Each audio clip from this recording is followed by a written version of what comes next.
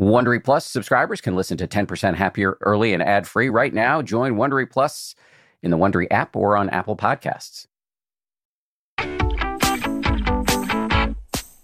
This is the 10% Happier podcast. I'm Dan Harris. Hey, everybody. After more than a decade of meditating, writing books about meditation, happiness, and love, and hosting this show where I interview gurus and researchers of all stripes, after all of that work, if I had to pick the one place where I am still the least regulated, the place that provokes most of my anxiety, it would be money. It's such a rich and messy and complicated topic. It links back to our childhoods, our need for safety, our desire for love, our compulsion to keep up with other people. In that regard, actually, there's an old expression I love. It runs something like this. A happy man makes $100 more than his brother-in-law. But now we don't just compare ourselves to our in-laws. Social media has allowed us to compare ourselves to literally everyone. So that's fun. So how to manage this? How to handle our relationship to money sanely. Today, we are launching a two-part series. On Wednesday, we're going to talk to a Dharma teacher who's done a lot of thinking about our relationship to money, and we'll talk about it in Buddhist terms. Today, though, it's Morgan Housel, author of the best-selling book, The Psychology of Money, which has sold more than 2 million copies. Morgan is a partner at the Collaborative Fund and a two-time winner of the Best in Business Award from the Society of American Business Editors and Writers. In this conversation, we talked about what role money really plays in our happiness, the difference between happiness and contentment, the difference between being rich and being wealthy, the elusive but crucial concept of enough, the importance of not moving the goalposts when it comes to enoughness, his contention that your success with finances has less to do with intelligence and more to do with behavior, having more control over greed and fear when it comes to our money, how our lived experiences impact our perspective on money for the rest of our lives, why we overestimate the social benefit of having nice stuff, why you should save for saving's sake, and why it's so important to leave room for error in your financial planning. So a lot here. It's a very rich episode, to be a little cute. And we will get started with Morgan Housel right after this. As they say at Amica, empathy is our best policy. Whether you need auto, home, or life insurance, they're ready to help you protect the things that matter most to you. They're a mutual company, customer-owned, in service to you. Amica representatives are here when you need them, and you can take comfort knowing a real person will be there on the phone to take care of you, because the greatest measure of their success is your satisfaction.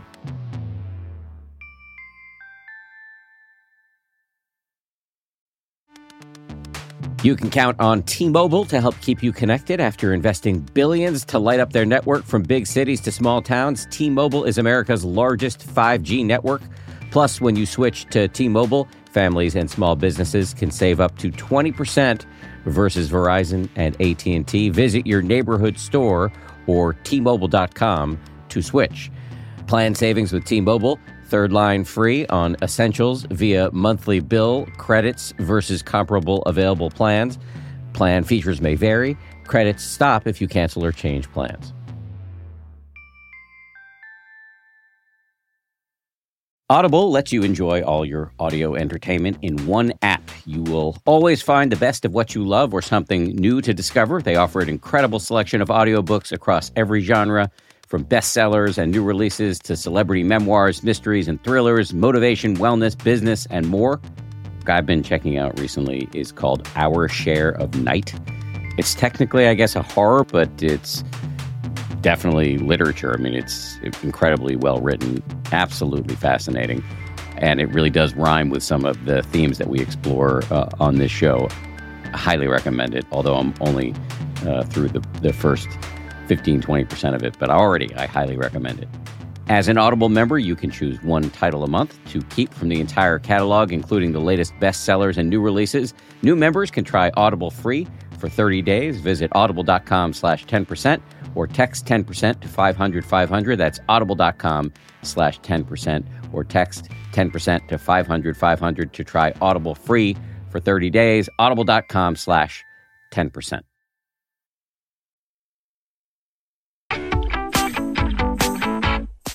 Morgan Housel, welcome to the show. Thanks so much for having me, Dan.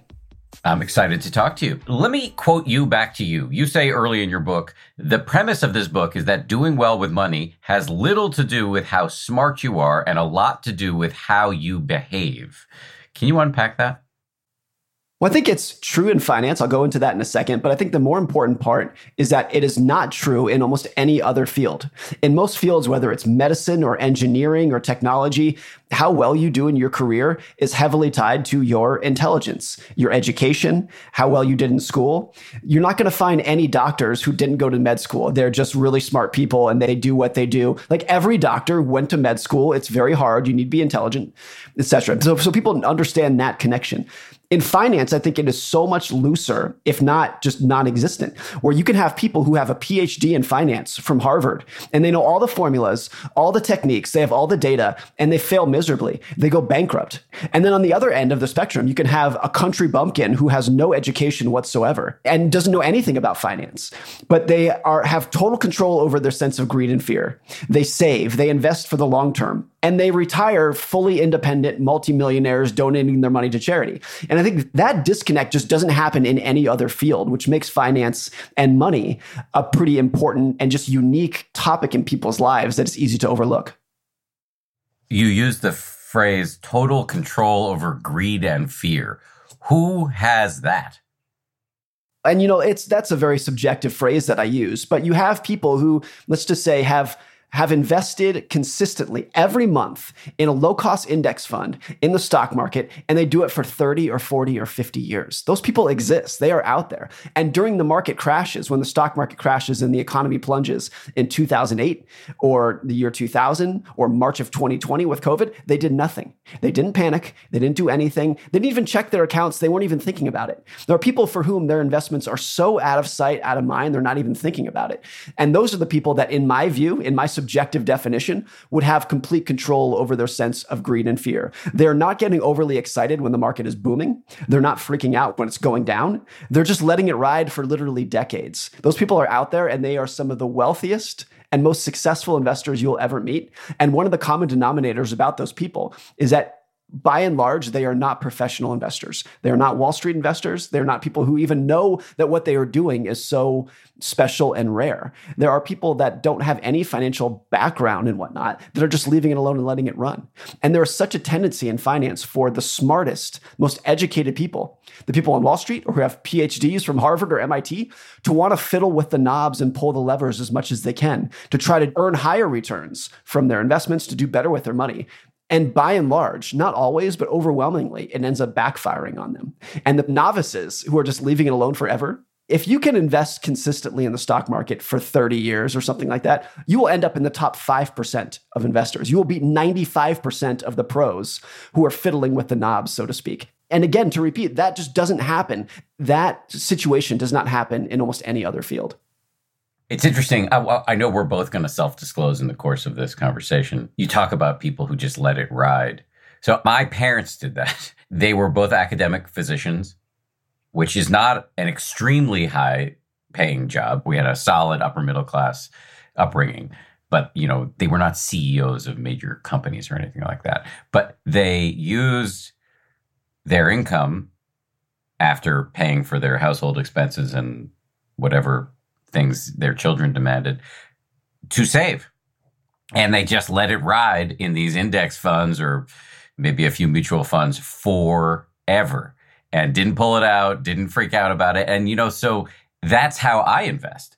I never, or maybe once a year, look at the total number, the bottom line for what we have in savings, et cetera, et cetera. But I would definitely not describe myself as somebody who has total control over his greed and fear. I just have so much fear that I won't allow myself to look. I just let it ride. I trust that it's in the hands of experts. I understand the idea that I guess it's called dollar cost averaging, that if you just continue to save, you're buying when it's high, you're buying when it's low, over time, that means you're getting a bargain. Anyway, any response to anything I've just said? Well, it's interesting because my parents were almost exactly the same. My dad was an ER doctor, so not an academic physician, but he was a physician. No financial training, no financial education or background, or even I would say even high interest in investing in terms of him being like excited or that interested in it. But he dollar cost averaged into Vanguard index funds. He's done it for going on 40 years now. And I honestly think that if you put my parents, if you rank them against professional investors, they would be the top 5%. Top 5%, maybe even less, top 3%. It's astounding. And again, that just doesn't happen in any other fields. I think maybe one analogy that might be close to it is that you can be a Harvard-trained doctor, let's say, but if you drink too much and smoke and you're stressed out and you don't sleep, your health is going to be terrible. And on the other hand, you can know nothing about biology or medicine, but if you eat healthy and exercise and you're low stressed, you'll be very healthy. That's one analogy of how people with more education, like how smart you are, doesn't really make that much of a difference. It's how you behave that has all of the impact in the world. And I think there is a truth too that the people like our parents, my parents and your parents, how they invested, the way that they did it is very boring and hands-off. It's the least exciting thing that you could do.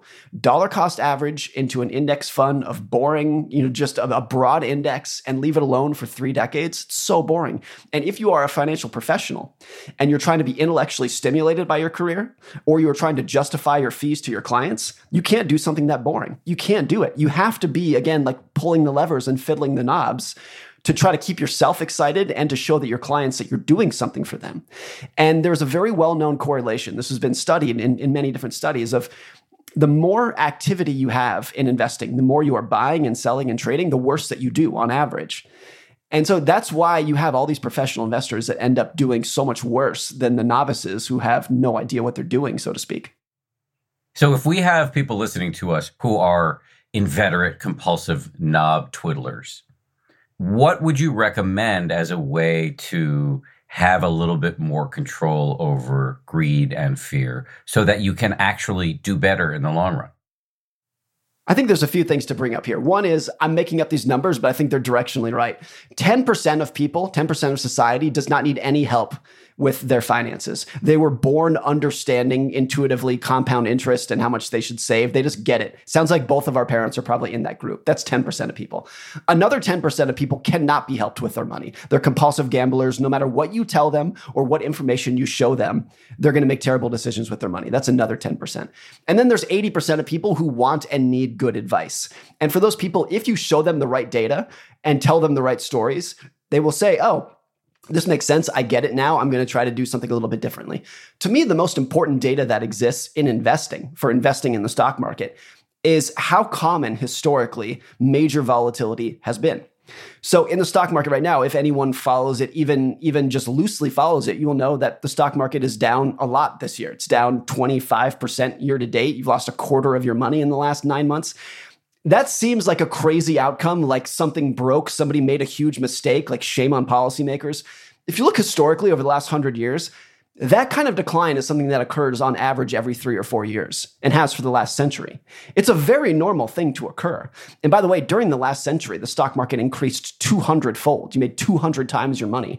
But during that period, it is a constant chain of loss and pullback and bear market. So I think just understanding how common those things are makes it so that when you deal with a pullback like we are, it's a little bit more palatable than it otherwise might be. The other way to think about this that I think goes a long way in changing your mindset and how you think about greed and fear is most people, when they lose money in the stock market, their portfolio goes down, they view it as a fine. And a fine means you're in trouble. You made a mistake, like here's your punishment, shame on you. That's what a fine is. A much better way to think about it, though, is viewing your volatility as a fee. And a fee doesn't mean you're in trouble, doesn't mean you made a mistake. A fee is just the cost of admission to get something better on the other side. And if you view volatility as, oh, this isn't fun, I don't enjoy it, but this is the cost of admission, I'm just paying my dues in order to get good long-term returns over the next 10 or 20 years. Again, it makes it so this volatility is just more palatable. It's not fun, it's not enjoyable, but you say, I'm just paying the bills here, but I know, I'm an optimist over the next 10 or 20 years, and paying these bills is actually worth it to get something better on the other side. We've been talking about the psychology of investing, but let me just ask you a question about the psychology of money writ large. What do you think, and I'm sure you've thought a lot about this, the connection is between money and happiness. There's the old saw about how money can't buy you happiness. But then there's the old expression about how rich or poor, it's nice to have money. So what is the connection as far as you can see? There's a quote from the movie Boiler Room that I think sums it up well. He says, people who say money doesn't buy happiness don't have any. That's a good way to kind of sum it up too. I think there's two things to think about here. One is, what kind of happiness might money buy you? And most people, when they think about the purpose of money, the knee-jerk reaction is money buys you stuff.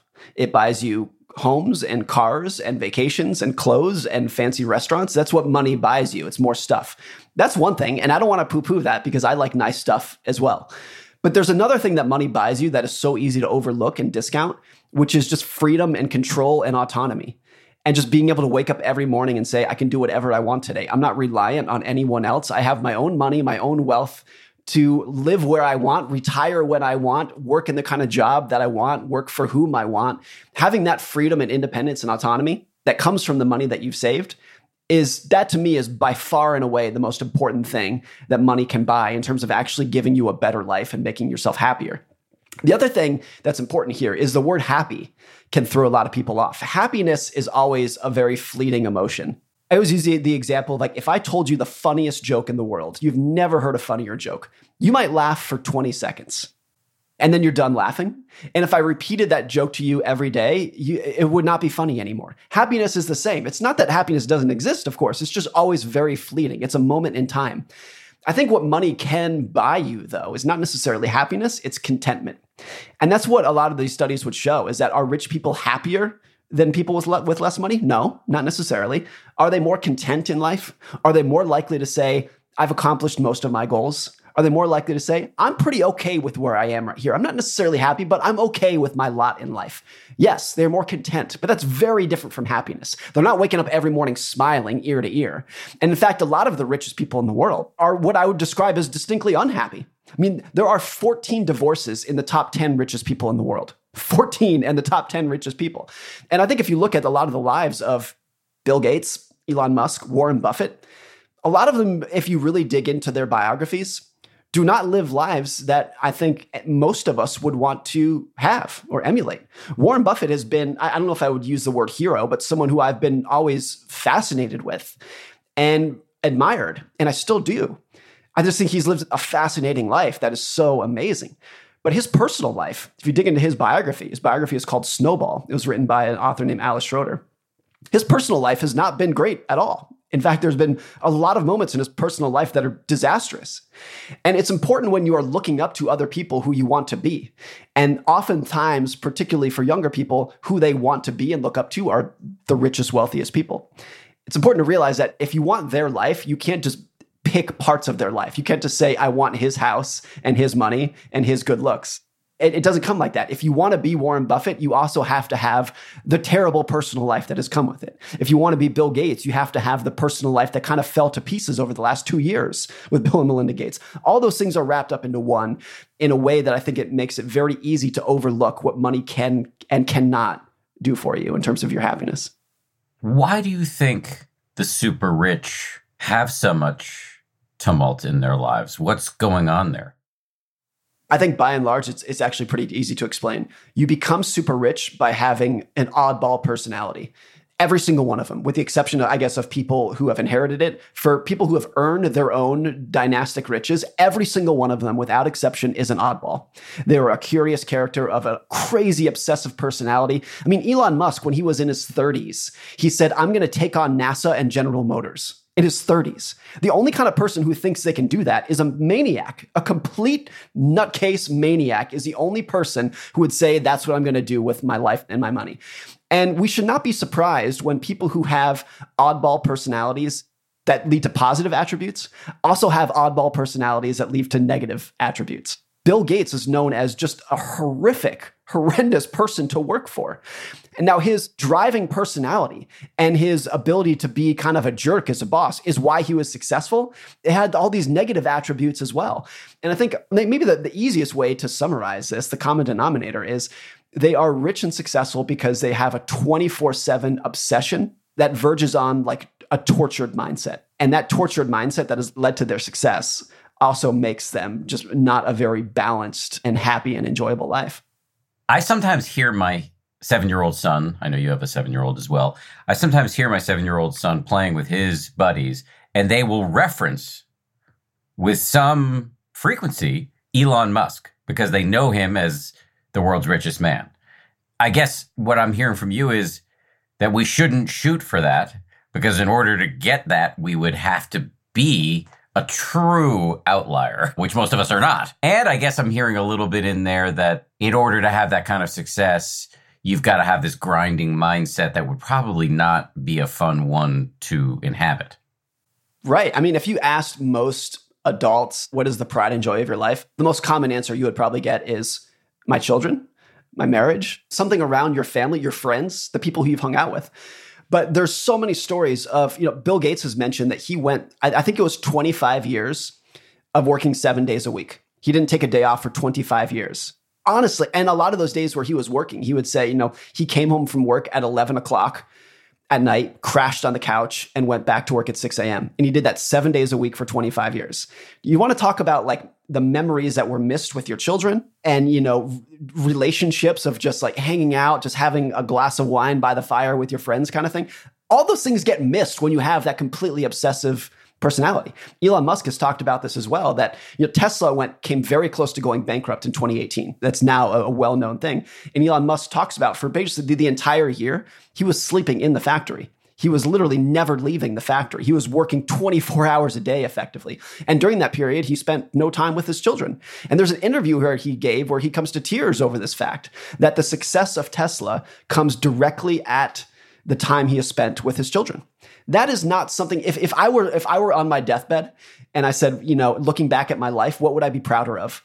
My net worth or the relationship with my children? It is so obvious, so just abundantly clear which I would rather have. And I think this is something that most young people, you mentioned our 7-year-old sons. My 7-year-old son talks about Elon Musk as well, exactly like yours do. But especially if you're talking about a young man in their late teens, early 20s, that is when, particularly I think for young men, the allure in life of who you want to be is rich and famous. That's it. I was like that when I was in my teens and 20s. The top area of life is just having a lot of money. That's it. And you realize as you go on, especially when you have children, that that's not even remotely close, that so much of your happiness and enjoyment in life and what you are proudest of and has been most fulfilling is your relationship with your friends, family, and children. And so if you view a grinding career that is very prosperous financially as coming at the direct expense of that, that is something where it's like, not only do I not admire that, I want to run away from that as fast as I can. David Brooks talks about the difference between resume virtues and eulogy virtues. Have you heard that spiel from him? Yes, it's great. You can correct me if I'm wrong, but a resume virtue is I built a $1 billion company.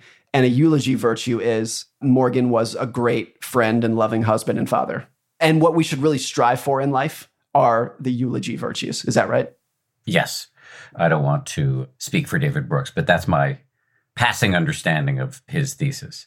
And I got to be honest, when you talked about Bill Gates doing 25 years of 7-day weeks, I didn't do that, but I had a period of time, I would say from my mid to late 30s to pretty recently when I worked 7-day weeks.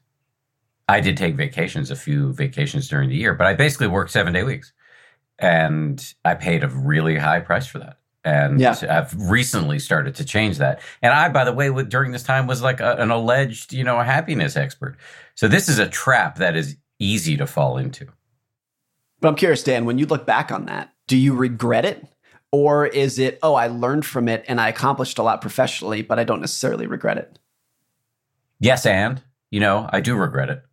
I paid a high price in terms of my relationship with my son, which was, we had a good relationship, but it was not nearly as close as it could have been. And the pandemic really changed that because I was grounded and we all were grounded. Our relationship is so much closer now. And then that was part of what led me to serially quit jobs and get to a place now where I have a much saner schedule.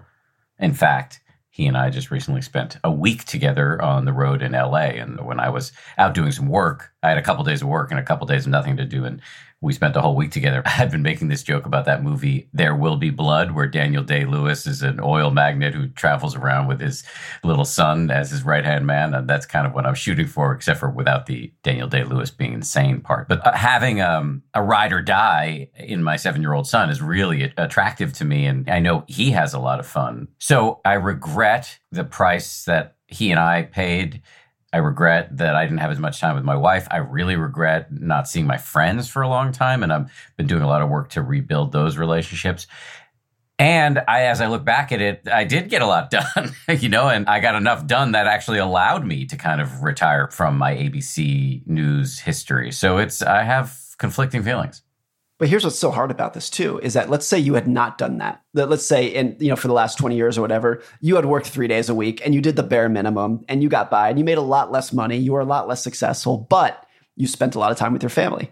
Do you think if you had done that in that alternative universe, you might be sitting here saying, man, I wish I had worked harder. I wish I had, during the prime of my working years when I had so much energy, I should have worked harder. I should have earned more money so I could send my kids to live in a better house and maybe they could go to better schools. A lot of people have that regret too. So it's never black and white. Coming up next, Morgan talks about why it is so easy to overestimate the social benefit of having nice stuff, the importance of having a sense of what is enough, and why enough isn't a number, but rather a mindset. The weather's getting warmer. Time to ditch my jackets and sweaters for shorts and tees. I used to waste my money on clothing that would only last one season. That was until I found Quince. Now I've got high-quality pieces that never go out of style that I will be wearing year after year. Quince has all the seasonal must-haves like 100% European linen shirts from $30, performance polos, and versatile flow-knit activewear. The best part, all Quince items are priced 50 to 80% less than similar brands. By partnering directly with top factories, Quince cuts out the cost of the middleman and passes the savings on to us. And Quince only works with factories that use safe, ethical, and responsible manufacturing practices, along with premium fabrics and finishes. I just made a big order at quince.com. I got 2 pairs of sweatpants that I've just had for like a week, and I already love them. I'm wearing them all the time. Sweatpants are a huge deal to me because I work from home and I want to look reasonably good, in front of my wife and stuff, but I want to be comfortable. And the Quince sweatpants do the trick. For me, the bottom line is they've got good looking stuff at low prices. Not a bad recipe. You should go ahead and upgrade your wardrobe. Go to quince.com/happier for free shipping on your order and 365-day returns. That's QUINCE.com/happier to get free shipping and 365-day returns. Quince.com/happier.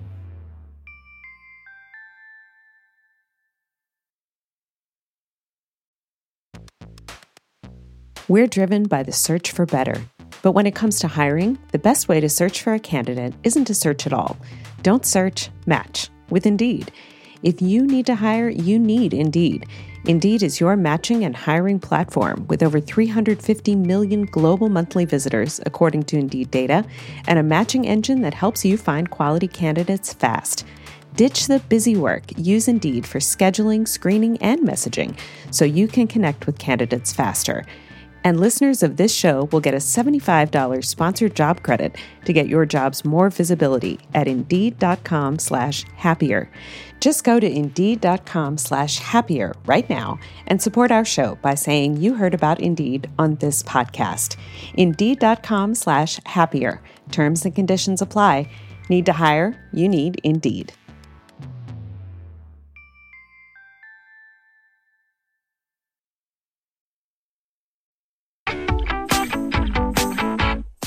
It's interesting because I have spent time in hospice environments, and there's an old chestnut about how nobody ever says on their deathbed, I wish I had worked harder. But I actually side with you. I do know people who regret having slacked off for a lot of their youth and having a lot of doors closed to them as a consequence.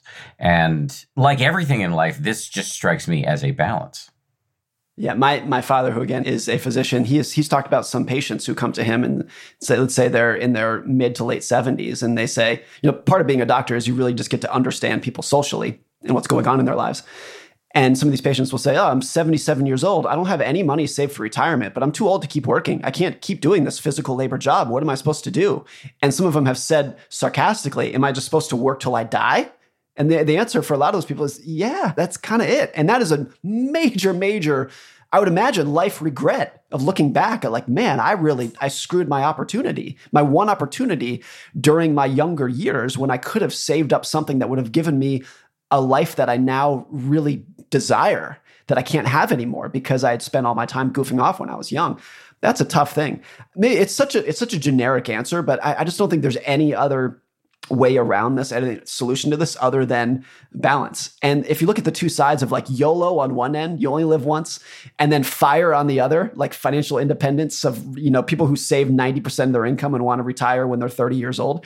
Those are the two ends of the spectrum. Both ends of those spectrums, I think, have a high chance of leading to regret. The people who spend all their money in their youth because they're like, oh, I'm young, I want to hang out and have the best nightlife and travel the world and hang out with my friends. Like, how can you argue against that? Like, have fun in your youth. That seems great. But a lot of those people will eventually be 50, 60, 70 years old and not have any money for retirement. And then they're like, that was actually a mistake. And then on the other hand, you have people who save all of their money and want to retire when they're 30 or 35. And that too can lead to a sense of regret if all of a sudden you look back and you're like, I have no more purpose in life. I retired when I was 32 and I've just been like sitting on the couch playing golf for my career. Now I regret that as well. The extreme ends of financial planning have the highest degree of potential regret.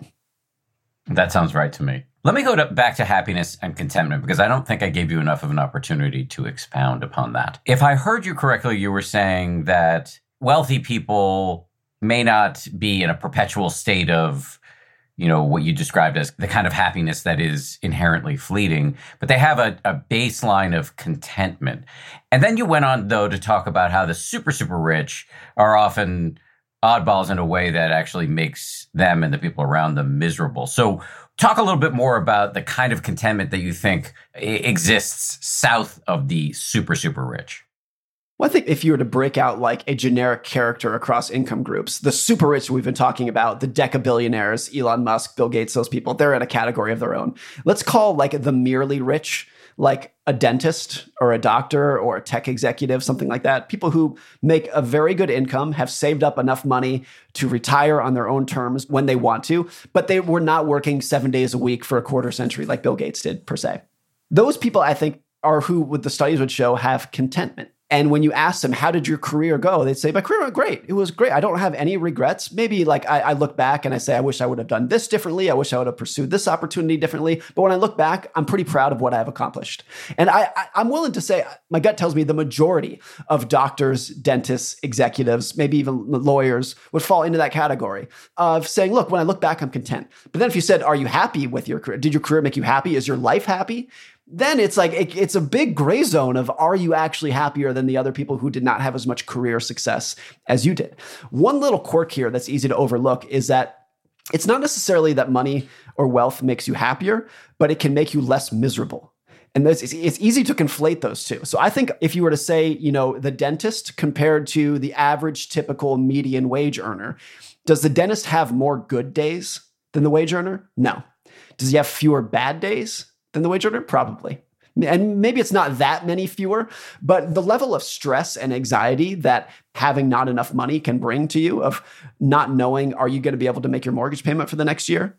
Or the extreme ends of like, do you have enough money to feed your children properly? The stress that brings is enormous. And if you can just take that off the table, it's not that you're not going to wake up grinning ear to ear, but you could wake up with less stress than you otherwise would. Now that is a major benefit of quality of life to aspire to say, I'm not going to be any happier, but I want to remove as many bad days as possible. That's amazing. If you could achieve that, that's great. But people get disappointed when they realize that their money did not make them happier per se, because it is so easy to imagine yourself. If you say, oh, if only I had X dollars, I would wake up smiling every day. And it's never true. It has never been true. And I think it will never be true. I think you're pointing at this human capacity for insatiability that was very much on the mind of people like the Buddha, who observed that we could get into a story where we say, I will be happy when I get this next promotion, when I finally, get to the front of the line at Starbucks and get my caffeine fix, when I get this next vacation. And yet we're never done. There's always another thing to want. And as I often say, and I stole this from somebody, I can't remember who, in this way, the pursuit of happiness that's enshrined in the founding documents of the United States can become the source of our unhappiness. What in your travels and study and personal experience, what practices or outlook can help us work around this very human tendency toward insatiability? There's two things I want to bring up here. One, just a little anecdote I've always thought was fascinating is the richest person in human history is John D. Rockefeller. Adjusted for inflation, he was worth nearly $500 billion at his peak. And something that's astounding about Rockefeller is that for his entire life, he never had Advil, he never had sunscreen, he never had penicillin, he never had, for most of his adult life, sunglasses did not exist. All these just bare bone basic necessities that even lower income people today completely take for granted. The guy who was worth $500 billion 100 years ago didn't have those luxuries. And there are many areas, particularly something like medicine, where a low income American today lives so much better and grander than John D. Rockefeller or Cornelius Vanderbilt or JP Morgan could ever dream of. Now, that is not to say that the average low-income American should be happier or feel richer than John D. Rockefeller. That's not how it works, because people just measure their well-being relative to those around them. And since everyone, by and large, has access to Advil and penicillin in the Western world today, it becomes a complete baseline necessity. It is so easy to move the goalpost of what is valuable in life. And since you are always measuring yourself relative to other people, then a lot of times when you have progress in society, and we've had so much over the last 100, 200 years in the Western world, if progress is rising by 5% and people's expectations are also rising by 5%, you never feel like you are better off. And it will be like that in the future too. You can totally imagine a future 50 years from now when our children are living lives that are astoundingly better than what you and I live right now. Their access to medical technology, regular technology, the size of their homes, the quality of their homes, maybe global peace, things like that, are so much better than we have right now. And you can also imagine that in that world, they are no happier at all than you and I are. Or you can even imagine a world where they are less happy than you and I are because their expectations rise by so much more. Social media, I think, just puts like kerosene and a flame on this problem, because it used to be that when you were comparing yourself to other people in society, the quote unquote other people were your neighbors and your coworkers. That was your world. And now the quote unquote other people in your life is an Instagram feed of curated of the most beautiful, wealthiest, happiest, seemingly happiest people in the world that you are constantly comparing yourself to. So the ability to gauge where you are in society, where you exist on the ladder of society, is so skewed today. And that makes it in a way that you can imagine a world where we are growing more prosperous, but becoming less happier because our expectations are rising faster than our income. So that's the first point to make. The second point I would make is, and this is a little bit more technical, but it has to do with getting the goalposts to stop moving. When I was in college, I was a valet at a 5-star hotel in Los Angeles. And that was my first experience with wealthy people. People would come in driving their Ferraris and their Lamborghinis and their Rolls Royces. Like, I just never seen that before. And whenever someone would drive in one of those cars, I would oogle at them. And I got to drive them as the valet. But whenever they would come in, I was just like, wow, this is amazing. But I realized one day, I had this realization that never once, when a car came in and I was oogling at the car, never once did I look at the driver and say, wow, that guy is cool. Never. What I would do is I would imagine myself as the driver. And I would say, if I was the driver, people would think I was cool. There's this irony that like everyone wants to be the driver because they want the admiration, but no one is admiring the driver. They're imagining themselves as the driver. It was like this paradox that was, to me, it was just a revelation of what the game was, that everyone thinks that people are thinking about them, but they're not. They're thinking about themselves. And nobody is thinking about your stuff as much as you are. If you have a nice house, a nice car, nice clothes, to the extent that people do admire that stuff, they imagine themselves having it and imagine the admiration that they themselves would get. So once you realize that it is so easy to overestimate the social benefit that you get from having nice stuff, I think it decreases your desire of having that stuff to a pretty considerable degree. And I like nice homes and nice cars as much as anyone else, but I think my desire for them is way suppressed than it was when I was the 19-year-old valet, just thinking that that was the peak of life, because I realized that you get so little social benefit from that. That to me is just one of the only techniques that I've used to actually get the goalpost to stop moving. But it's a very difficult thing, because as your career progresses and as society progresses with new technologies and new toys and whatnot, it's so easy to keep that goalpost from stop moving. One topic here that I think is important to wrap this up is it's really important to have some sense of what is enough money. If you never have some sense of what is enough, then it's never going to feel like it's adequate. And when I say having enough money, I don't mean you have no aspiration for more. I aspire to have more money. I aspire to have a higher net worth and a higher income. That's true. I do. All that's important is that you get your expectations to grow slower than your income. So I'm making this up. I hope my income grows 10%. Just making up that number.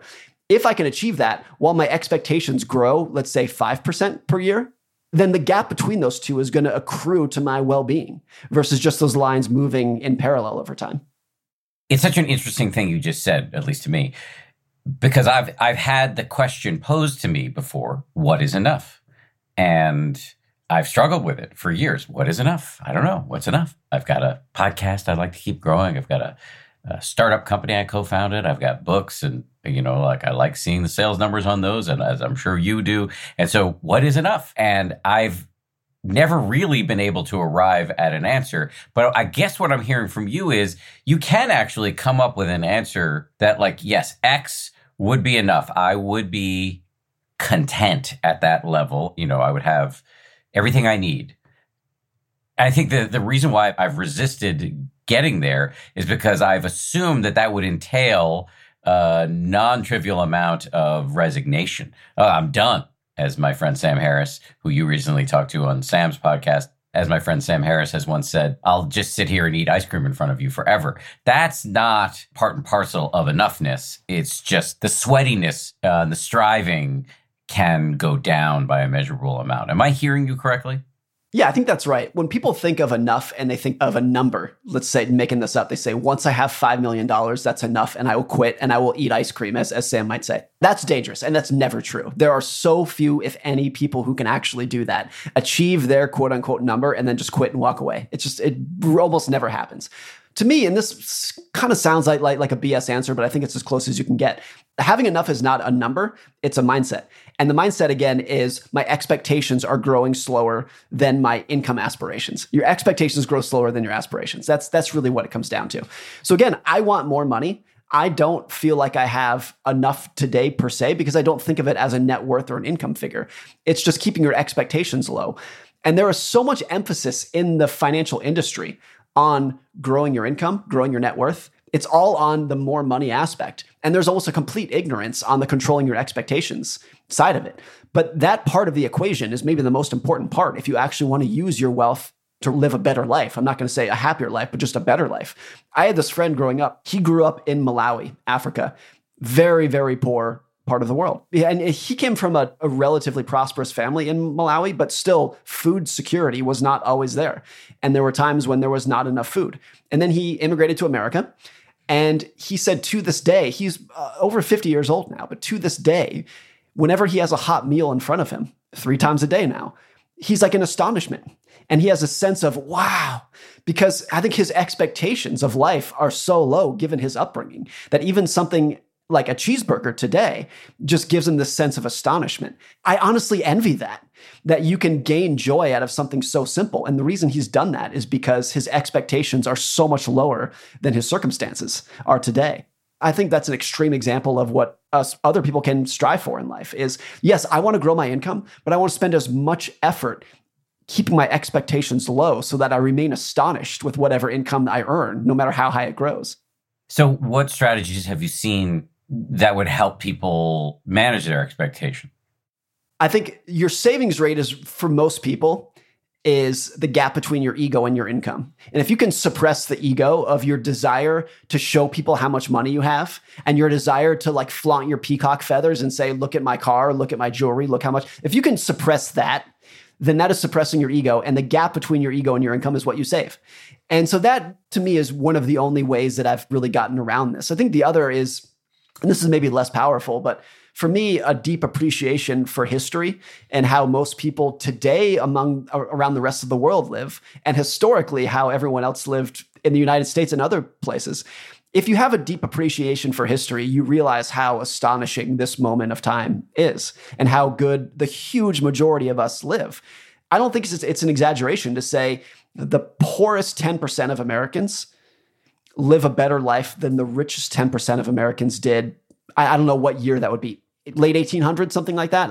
If I thought deeper, I might come up with a different year, but it's probably something like that. And that's astonishing. That to me is amazing. And that to me falls in the category of keeping your expectations in check in a way that keeps you continuously amazed with your circumstances, regardless of what they might be. What is the difference between wealthy and rich? This is something you talk about in your book. Can you explain that? And I write in the book that I made these definitions up. So if people want to quibble, if people want to quibble with these definitions, I'm fine with that. But to me, it means you have enough money to pay your monthly bills with the lifestyle that you want to live. You can make your car payments, you can make your mortgage payments. You have enough money to buy nice stuff on a monthly or an annual basis. That's what rich is. Wealthy is almost the opposite. Wealth is the money that you have not spent. It's the money that you did not spend on clothes or cars or vacations or homes. It's money that is saved up and invested and unspent that you're just setting aside. It's your money in the bank, the money in the brokerage account, whatever it might be. Money you did not spend by definition. And this is really important because by and large, I can see your richness. I can see the car you drive. I can see the home you live in. I can see the clothes that you wear. I cannot see your bank account. I have no idea what's in your brokerage account. No clue. It might be $0. It might be $100 million. I have no idea. We're completely blind to it. And this is important because it gives a false sense of how rich or wealthy people are, and it gives a false sense of role models. This is another observation from when I was a valet of these people who would come in a Ferrari or whatnot. I would immediately think, God, this guy is so successful. Look at this guy. He's driving a $300,000 car. And I get to know them. And a lot of them were actually not that successful. They were like mediocre career successes who spent 2/3 of their income on a Ferrari lease payment. And I think that fake it till you make it sense is so pervasive among society. And it's because you can see your richness, you cannot see your wealth. And so then the question is, what is the purpose of wealth? Unspent money? What's the purpose of it if you're not going to spend it? And that seems like a gotcha question for a lot of people. Like, why would I want money if I'm not going to spend it? And to me, it gets back to what I think is the highest dividend that money pays, which is just giving you control and autonomy over your time and independence in your life. The ability to live where you want, work where you want, work for whom you want, retire when you want. That is going to go so much farther in your quality of life than your nice things will. So that to me is the difference between rich and wealthy. Up next, Morgan discusses how our lived experiences shape our perspective on money, why reasonable is better than rational, and the crucial importance of having room for error. I love cats. I make no secret of that. We've got 4 cats. But here's the thing about felines. They poop a lot. You need kitty litter, and you need that kitty litter to do the job, which is why I'm proud to recommend Tidy Care Alert, which has long-lasting ammonia control, so your house or your apartment or your yurt or wherever you live does not smell like you have 4 cats or however many cats you happen to have. No judgment here. It's low dust and lightweight, which means no lugging heavy bags of cat litter up the stairs, and it's from the brand most often recommended and personally used by veterinarians. Tidy Care Alert uses color-changing crystals to detect potential concerns and help put your mind at ease. Let Tidy Care Alert help keep an eye on your cat's health.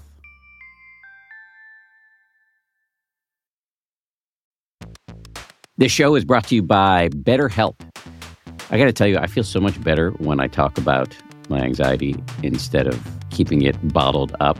There's an expression that I first heard from the great researcher and also Zen practitioner Robert Waldinger, never worry alone. Our temptation many times is to keep it bottled up, but the data really show that the people who do the best in life, who live the longest and are the happiest, have strong relationships with people with whom they can talk about whatever's going on in their lives. And for me, therapy is part of that. If you're thinking of starting therapy, you might give BetterHelp a try. It's entirely online, designed to be convenient, flexible, and suited to your schedule. Get it off your chest with BetterHelp. Visit betterhelp.com/happier today. To get 10% off your first month, that's BetterHelp, HELP.com/happier.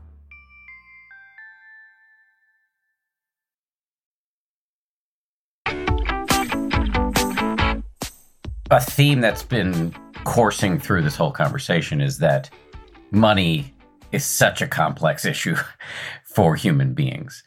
And in your book, as you're talking about or exploring why we're like this, you make the point that nobody's crazy. What is that about? I make this point that people do crazy things with their money and in other areas of life, but every decision that people make with their money checks the boxes that they need to check in that moment of time. And all of us, in our view of the world, how we think the world works, we anchor to the experiences that we have had in life. And since all of those experiences are not only mostly out of our control, but they vary wildly from person to person, there are decisions that you or someone else might make with your money that looks crazy to me, but it makes perfect sense to you. I use this example in the book where in the United States, the majority of lottery tickets, like scratcher tickets, are purchased by the poorest decile of Americans. The poorest Americans, many of whom have a hard time feeding themselves, spend the most money by far on lottery tickets. And it's so easy for someone like me or you to look at that and say, those people are crazy. Those people are idiots and morons. You can't even feed your children. You're buying scratcher tickets. What are you doing? But there's a friend of mine who kind of explained this to me a couple of years ago. He grew up in abject poverty, and now he is a financial advisor, doing quite well. But he said he remembers times when he was a kid where his refrigerator was empty and his single mother had $3 to her name. And he said, look, $3 is not going to fill the refrigerator in any meaningful way. But $3 will buy you 3 scratchers tickets that have the potential of filling the refrigerator. And in that mindset, it actually made sense for these people to be like, look, this lottery ticket is my only shot at life of stepping up in the world, of getting to some place. When you don't feel like you have the opportunity to progress in your career, to earn a higher income, and you are stuck in this abject poverty kind of cycle, the lottery ticket is like your only sense of hope in life. And in that mindset, you can still quibble with whether it's a rational thing to do, but for those people, it made perfect sense. Even if for me and you, we look at it and say, you people are crazy. And there are so many other things like that you and I might do, things that I do with my money that are just a product of where and when I was born and what I happened to experience in my youth and my early adult years that set my path of how I think about money for the rest of my life. Years ago, I interviewed Dr. Daniel Kahneman, who is a psychologist who won the Nobel Prize in economics. And he mentioned at one point in the interview that he's the biggest pessimist he's ever met in life. He said, like, no one is more pessimistic on the outlook of humanity than he is. And I said, wow, that's really fascinating. Is that because you have all this insight into like how we think and how our thinking goes astray? And he said, no. And he started talking about how he grew up as a child in Nazi-occupied France and how he saw from an early age how evil people can be and how that experience impacted how he thought about risk and humanity for the rest of his life. And the important thing is, like, I can try to empathize with that and I can try to learn about what it might be like to be a Jewish family in Nazi-occupied France, but I don't have the emotional scar tissue that he did, or that my friend who grew up in abject poverty did with his mom buying the lottery tickets. Nothing is more persuasive than what you've experienced firsthand. And because everyone's firsthand experiences are so different, we have all these different views over what's the right thing to do with money that seems crazy to one person, but makes perfect sense to another. And I think most financial debates in terms of how much money should you save? How should you spend your money? How should you invest your money? Most of those debates and disagreements are not actually arguments. It's people with different risk tolerances and different time horizons and a different view of the world talking over one another. And there aren't many other areas in life where that's the case, because other areas like maybe health and nutrition, things like that, are more objective of this is good for you and this is not. I mean, it's not quite that black and white, but it's more than with money. Someone who says you should do X, Y, and Z might be good advice for one person and disastrous advice for another, even if the other person is same age, income, etc. You alluded to this at the beginning of the question. There's no black and white with money. Everything is just some various shade of gray. And we want to think of money, and money is taught like it's math or physics. And in math, there's one right answer for everybody. Doesn't matter who you are or where you're from or where you're born. 2 + 2 = 4 for everybody. And money is not like that at all. It's people are always going to come to different conclusions about what is the best thing to do for them. And it leads it so it's a very difficult topic to teach because there is not one answer to teach. You just have to kind of figure it out for yourself. So you say there's no right answer, and I believe that to be true. And yet you do have some thoughts on best practices generally. And so I'd like to kind of move into that zone, a little bit more of a prescriptive zone. One of your big recommendations when it comes to managing our money as it pertains to our psychology is to save money. Can you say more about that? It's such an obvious piece of advice. How could anyone disagree with that or think that that is something that's interesting? What I think is that most people, when they're saving money, only save for risks and expenses that they can envision. So when they save money, they're like, oh, in 1 year, I'm going to need a new car. I want to buy a house in the next 3 years. My kids are going to college in 10 years, whatever it might be. And they save for those. That's all. That's great. And that's fine. The thing is that it's always true for the economy and for individuals that the biggest risk you're going to face in life is something that you don't see coming. The biggest risk is always what no one is talking about and no one sees coming. And there's a great financial advisor named Carl Richards who says, risk is what is left over when you think you've thought of everything. That's what risk is. And the actionable takeaway to that is that if you are only saving money for risks and expenses that you can envision, you are going to miss the surprise 10 times out of 10. And it's always the case at the economy level. Every single year, the biggest economic risk is something that no one was talking about or could even contemplate before it happened. COVID was obviously one of those. Russia-Ukraine fits in that category. Lehman Brothers going bankrupt that started the financial crisis in 2008, 9/11, Pearl Harbor. All of the major economic risks were unforeseeable until the moment that they arrived. It will always be like that. So the only way that you can kind of navigate that world is to have a level of savings that feels like it's a little bit too much. Whenever you have a level of savings where you say, oh, I have all this money set aside. I don't know what I'm going to do for it. It's not for the car. It's not for the house. It's not for education. I have this money sitting aside it's not earmarked for anything. That's when you know you at least have a fighting chance at surviving the surprise that you cannot even envision. And at the personal level, the surprises are often getting laid off, divorce, medical emergency. Those three things that I just mentioned, the odds that people will go through their entire life without experiencing at least one of those things round to zero. And virtually no one expects those things to occur or plans on those things occurring preemptively. But they happen to virtually everyone, one of those three things, if not all of those three things. And so that's why I think just the idea of saving for saving's sake rather than saving for a specific event is so vital. I can imagine there'd be some people listening who would say, yeah, that sounds right. And yet I'm living paycheck to paycheck because my parents, unlike you two guys, were not doctors. Yeah, that's right. I mean, it's always a different spectrum for everyone, of course, and people with higher incomes will be able to save more. Obvious will always be the case, has always been the case. I think if you just view it as every dollar of savings that you have is a piece of your future that you own, and on the contrary, every dollar of debt that you have is a piece of your future that somebody else owns. When you view it as in a simple term like that, then any amount that you can save is going to make a difference to you in the future. And for a lot of people, not everyone, I don't want to paint a broad brush here at all, because there are a lot of people in society who work as hard as they can, grind to the bone, and are always going to be paycheck to paycheck, even if they're living a very, very modest, humble lifestyle. There is another group in society, though. We had talked about this earlier. They are living paycheck to paycheck because their aspirations exceed their income. And then the solution for those people is not how can I raise my income? It's how can I suppress my ambitions and my ego? Again, that is not everyone. I don't want to say that that's everyone's society, but there's a group of whom for that's definitely the case. That their financial problem is that their aspirations are growing 8% and their income's growing 5% or whatever it might be. And that's the solution for those people. That's not an easy solution. Nobody wants to hear that. It's just like when most people go to the doctor. The right answer that the doctor is going to give you a lot of the time is you need to eat better, exercise more, and sleep more. But nobody wants to hear that answer. What they want is the pill. They just say, give me the pill that's going to solve all my problems. And it's very similar in finance, where the solution to almost every financial problem is save more money and be more patient. That's the solution to everything. But nobody wants to hear that. No one wants to hear that. They want the magic pill. And the magic pill is like, what penny stocks should I buy that are going to make me rich in the next month? It just doesn't work that way. It's always going to be that the solutions require some form of sacrifice, just like medicine and just like finance as well. Staying on the prescriptive tip here, you say reasonable is better than rational. It's just this idea that people are not machines. They're not spreadsheets. They're not just calculators. But finance is often taught like they are. It's taught in this way, particularly at the academic level, that people are rational decision makers. who rationally weigh costs and benefits and come to the best conclusion. And that's just in the real world, it's just not how it works at all. People do not make financial decisions on a spreadsheet. They make them at the dinner table or in their office at work, where they're surrounded by all these other emotions and conflicting signals and different goals that other people have that fall into this equation. And so we should not pretend like we can always make rational financial decisions. It's just not how people work.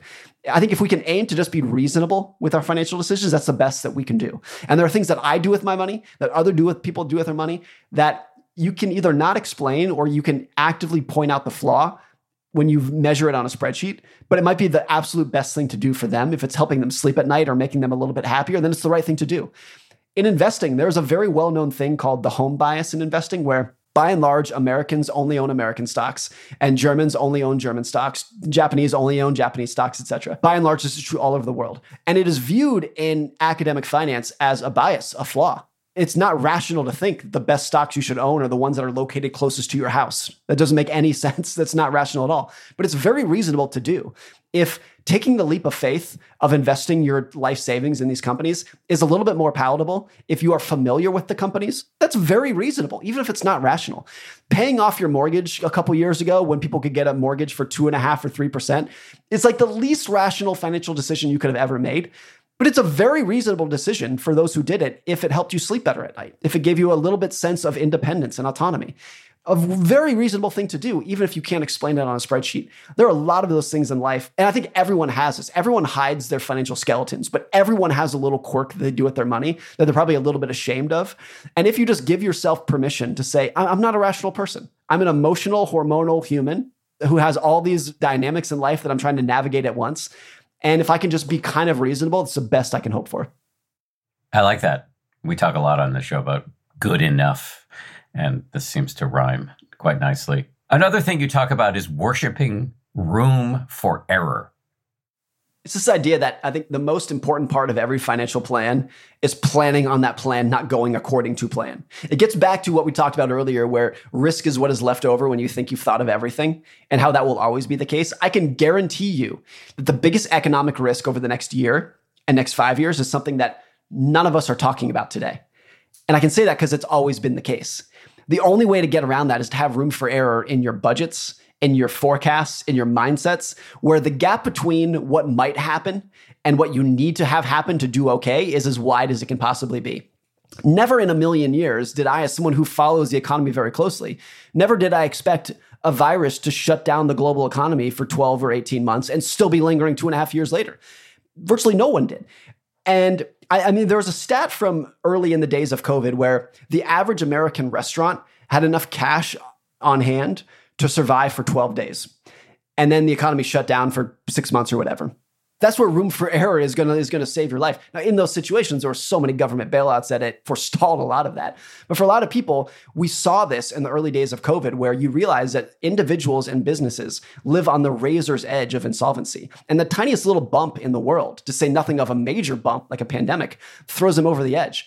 So I think just having a gap between your potential outcomes in life, personally in your career, is so valuable in finance, but we overlook it because people don't want room for error. They want efficiency. They want to wring out as much opportunity as they possibly can and have as little, fat to cut as they can. A lot of businesses were like this, where there was such a push to be efficient.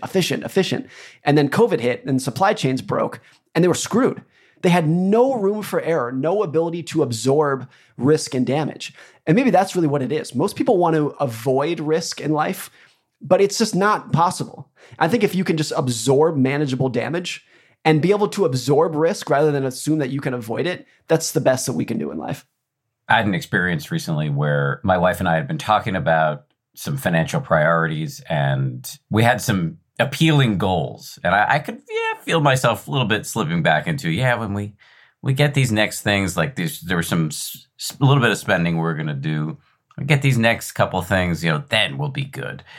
And then actually we had a big surprise, negative surprise financially, something that needs fixing at our house it's probably going to be very expensive. And at first, both of us were kind of freaking out. And then we had two responses that I think kind of are germane to this discussion. One was, we know a couple of people close to us who are having really serious health crises right now. And that really just put things in perspective. As my father used to say, there are problems and then there are things money can solve. And so that's become a little mantra for us. And then the other thing is, and this throws me back into the territory of enough-ness. I realize what should be obvious to me all along, it would be obvious to any outside observer. I'm totally fine right now. It doesn't matter whether I get these other things. And so I bring this up in light of your discussion about room for error. Does any of that land for you? Yeah, I think my wife and I have dealt with similar things too. I've had two distinct experiences in my life where windfalls that I thought were coming did not come.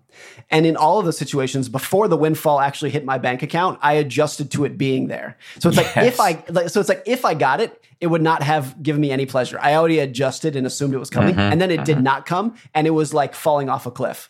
And that's a tough thing. Now, not gaining a windfall is very different than having a medical crisis, let's say. But there's all these situations where you assume, when you look out at your life, you assume that your life is going to be X, Y, and Z. And then when you realize that you have to adjust to a different outcome, it's exhausting. Michael Lewis, one of the great authors of our time, this is well known, this is public. He had a horrific family tragedy last year. His teenage daughter was killed in a car accident. And he's done a couple of podcasts since that.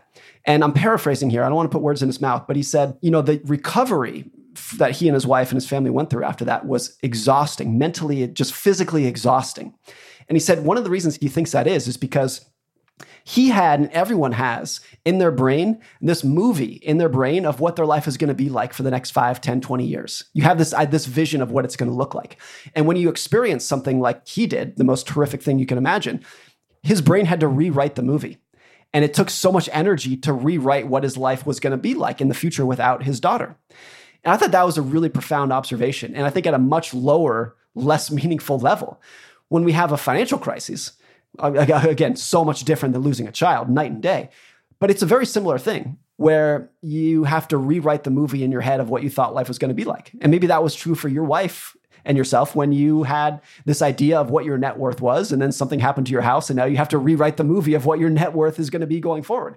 So whenever you have to adjust to different circumstances, it's just this exhausting process of trying to rewrite what the rest of your life is going to look like. I think it's a powerful observation. And I think it was very comforting to go through this process and land back on this idea of enoughness. Like, we're totally fine. We're totally fine. We're better than totally fine. And just to wake back up to the obvious was comforting.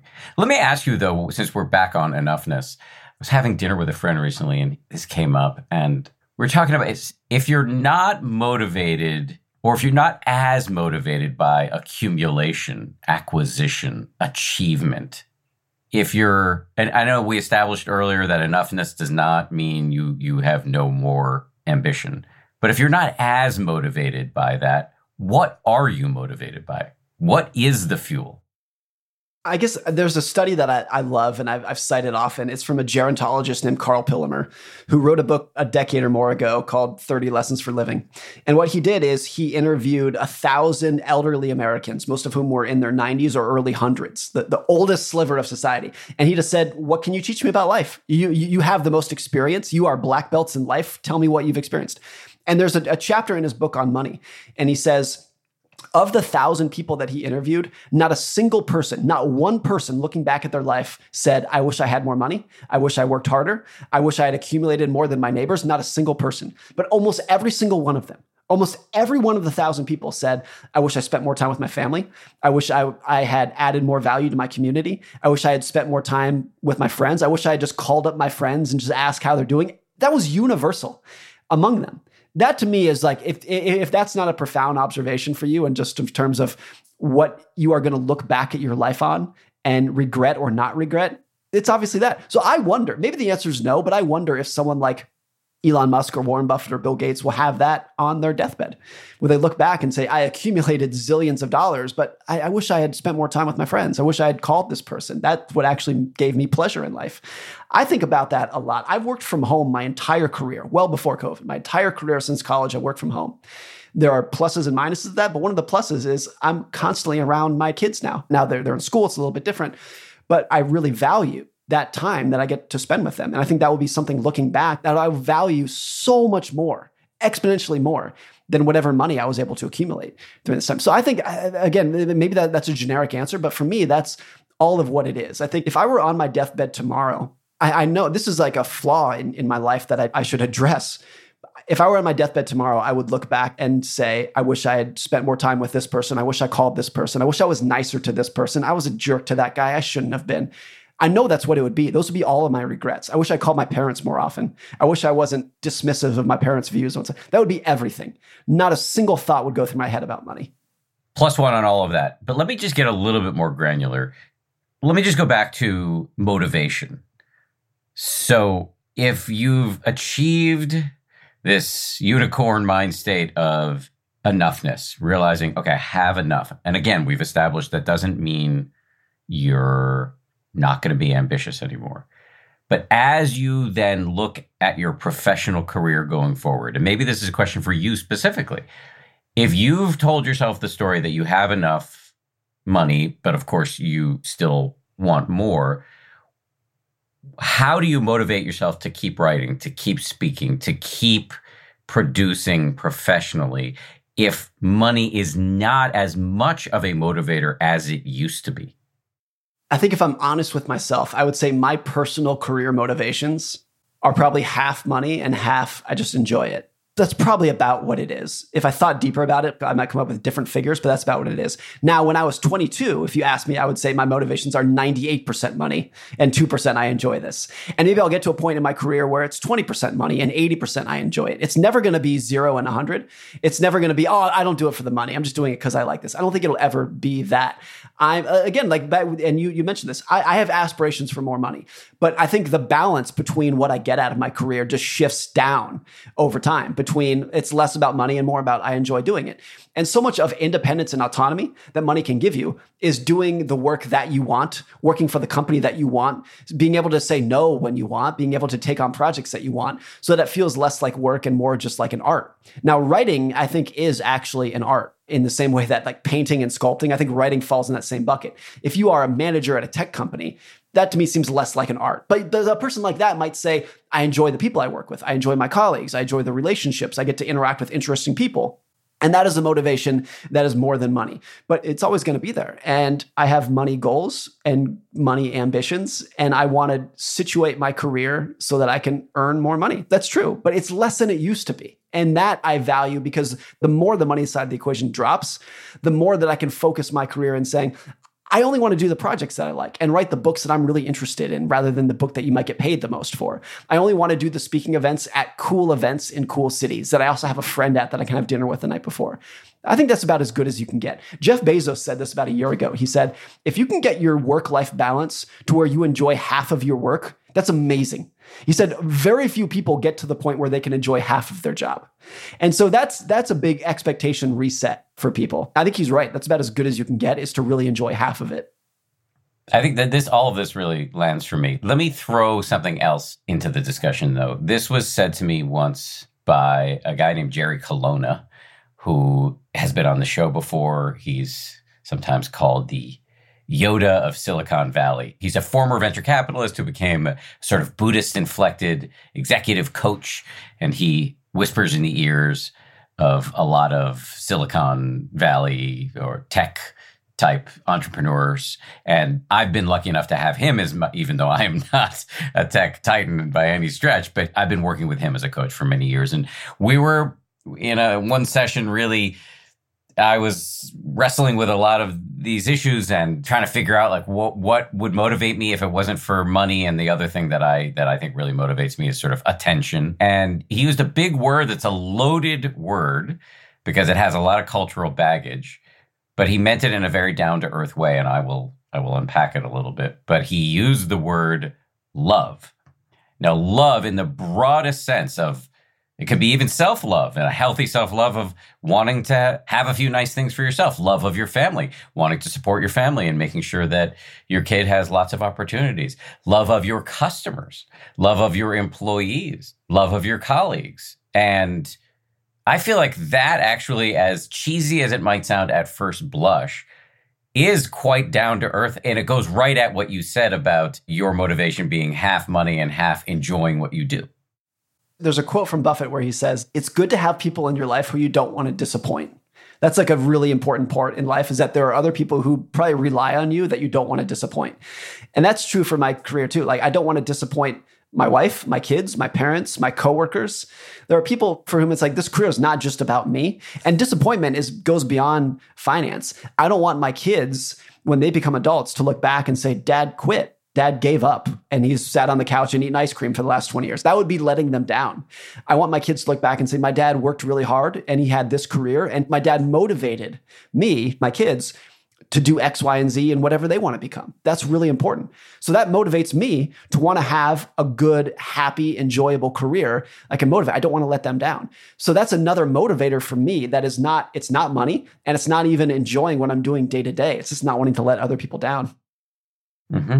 Yes, I would say both the enjoyment and the responsibility you feel to other people would fall under the broad understanding of love that Jerry was putting forth. Let me ask a few questions. This has been a great conversation. Let me ask a few questions here as we get toward the end of our time together.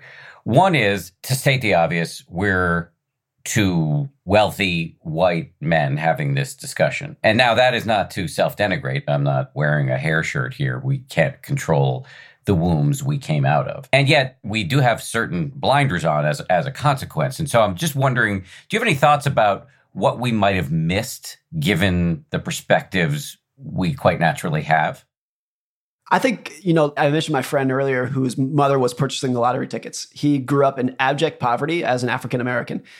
And when he told me that story, which was not that, it was 2-3 years ago, my jaw hit the floor. It would never cross my mind in a million years that existed. My other friend who grew up in Malawi, who talked about his sense of awe when he gets a hot meal in front of him. That too was just such a profound, like, gosh, there's almost a sense of guilt when you hear that, of like, there's a part of the world that I cannot even fathom that millions, if not billions, of other people are experiencing today. And that's pretty profound. I think it's true for everyone. And again, it's not a sense of, you and I should not feel guilty of who we are, but it's just a sense of realizing that what you and I have experienced is a fraction of 1% of what has happened in the world.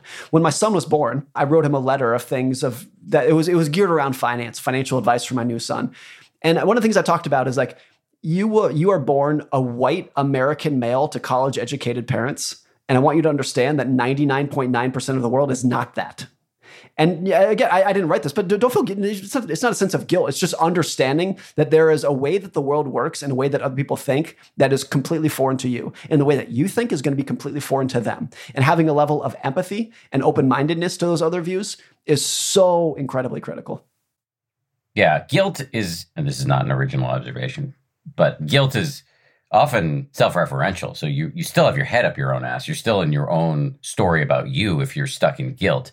Gratitude and perspective actually makes you more other-oriented, and I think helps you see things as they are. Yeah. And this is not original either, but there's nothing more eye-opening than world travel, particularly to poor nations, to open your eyes to how the other 7 billion people in the world that you are not familiar with on a day-to-day basis live. It's astounding. Is there anything I should have asked but failed to ask? Are there areas you would have liked to explore that I didn't bring us to? This has been a fun conversation. I've admired your work and your book for years. It was, I mentioned earlier, it is one of the very few books that I read cover to cover, and I read it in 1 or 2 sittings. And I think what's great about your book was 2 things. One is you are very open with your flaws and pains in life. And people love that because every single person has skeletons and problems in their life, and 99% of people hide them and don't talk about them. And when someone can come out and say, here was a very hard period in my life, here were my flaws, here's were my mistakes, I'm just going to open it up. I think most people, including myself, say thank you because I have flaws myself. Everyone's flaws are different, but I have them too that I don't talk about. And thank you for making me feel like I'm not alone. That was great. The other thing that it was such a brilliant title of your book, 10% Happier, was about setting expectations, that it's not going to change your life. It's not going to turn you into this walking, grinning, ear-to-ear person. If you can be 10% happier, that's the best that you can do. Those 2 things, I think, of being open with your flaws and setting expectations about how you can actually improve upon those flaws, I thought was very well done. I really appreciate that, especially since I have a lot of respect for you and your work. And I think on that latter point, the 10% point, I think that's a theme that you've hit in one way or another throughout this conversation it goes right back to what you said before about expecting to be reasonable, not rational. It's so important, and an area of life that is easy to overlook when people have massive expectations. In investing, I'll tell you the equivalent of this. Almost every new investor who's investing for the first time, particularly young men, have this expectation that like, oh, I'm going to double my money every 6 weeks or whatever it might be. And you have to be like, no. If you can earn 8 to 10% per year, you're doing amazing. You just have to, it's a complete, the gap between expectations and reality is a mile wide. And I thought you did a good job of setting the expectations of what meditation can do for you. Thank you. Before I let you go, can I push you, since you just plugged my book, can I get you to plug your book and anything else that you've put out into the universe that you'd like to let this audience know about? My book, The Psychology of Money, was published just about 2 years ago. It's at about 2.2 million copies sold worldwide now. It's in 51 languages. And it's a book that just has very short, kind of bite-sized chapters that explain, I hope, a flaw in how people think about money and how you can think about your own life and your own money in a way that helps you contextualize your own goals and aspirations and how to manage your money in a little bit better way. I hope if you get to the end of the book, it's not necessarily that you will have learned actionable takeaways, but you will become more introspective about what you want in life and how to live a better life. So that's the book. Anything else that we should be looking for from you? I spend most of my time, for better or worse, on Twitter. My handle is Morgan Housel, my first and last name. That's most of my online life. If you want to see what I'm thinking, writing, doing next, that's where you can find it. Great. I like Twitter too, for all of its flaws. Such a pleasure to meet and chat with you. Thank you for your time. Really appreciate it. Thanks, Dan. This has been fun. Thanks again to Morgan Housel. A pleasure to meet that guy. Thank you as well to everybody who worked so hard on this show. 10% Happier is produced by Justine Davey, Gabrielle Zuckerman, DJ Kashmir, and Lauren Smith. Our supervising producer is Marissa Schneiderman. Kimmy Regler is our managing producer, and our executive producer is Jen Poyant. We get our scoring and mixing from Peter Bonaventure over at Ultraviolet Audio. We'll see you all on Wednesday for part 2 in our money series. We'll be talking to the Buddhist teacher Spencer Sherman. The Buddha actually had a lot to say about money and how we make our money, etc. So we'll dive into that in just 2 days. If you like 10% Happier, and I hope you do, you can listen early and ad-free right now by joining Wondery Plus in the Wondery app or on Apple Podcasts. Prime members can listen ad-free on Amazon Music. Before you go, tell us about yourself by filling out a short survey at Wondery.com/survey. For more than 2 centuries, the White House has been the stage for some of the most dramatic scenes in American history. Inspired by the hit podcast American History Tellers, Wondery and William Morrow present the new book, The Hidden History of the White House. Each chapter will bring you inside the fierce power struggles, the world-altering decisions, and shocking scandals that have shaped our nation. You'll be there when the very foundations of the White House are laid in 1792, and you'll watch as the British burn it down in 1814. Then you'll hear the intimate conversations between FDR and Winston Churchill as they make plans to defeat Nazi forces in 1941. And you'll be in the Situation Room when President Barack Obama approves the raid to bring down the most infamous terrorist in American history. Pre-order The Hidden History of the White House now in hardcover or digital editions wherever you get your books. Once upon a beat. Remember those stories and fables that would capture your imagination and you couldn't wait to see how they would unfold? And now, when you read them as an adult, you think some of these old tales could use a fresh spin. We have a perfect podcast to bring you the stories you remember, remix, and reimagine for the kids in your life today. Join me, DJ Few, and my trusty turntable, Baby Scratch, as we spin up new tales in the New Kids and Family podcast, Once Upon a Beat. Wondery and Tinkercast are bringing you a jam-packed, music-filled weekly party where hip-hop and fables meet. It's Once Upon a Beat. Follow Once Upon a Beat on the Wondery app or wherever you get your podcasts. You can listen to Once Upon a Beat early and ad-free right now by joining Wondery Plus in the Wondery app or Wondery Kids Plus in Apple Podcasts. Once Upon a Beat.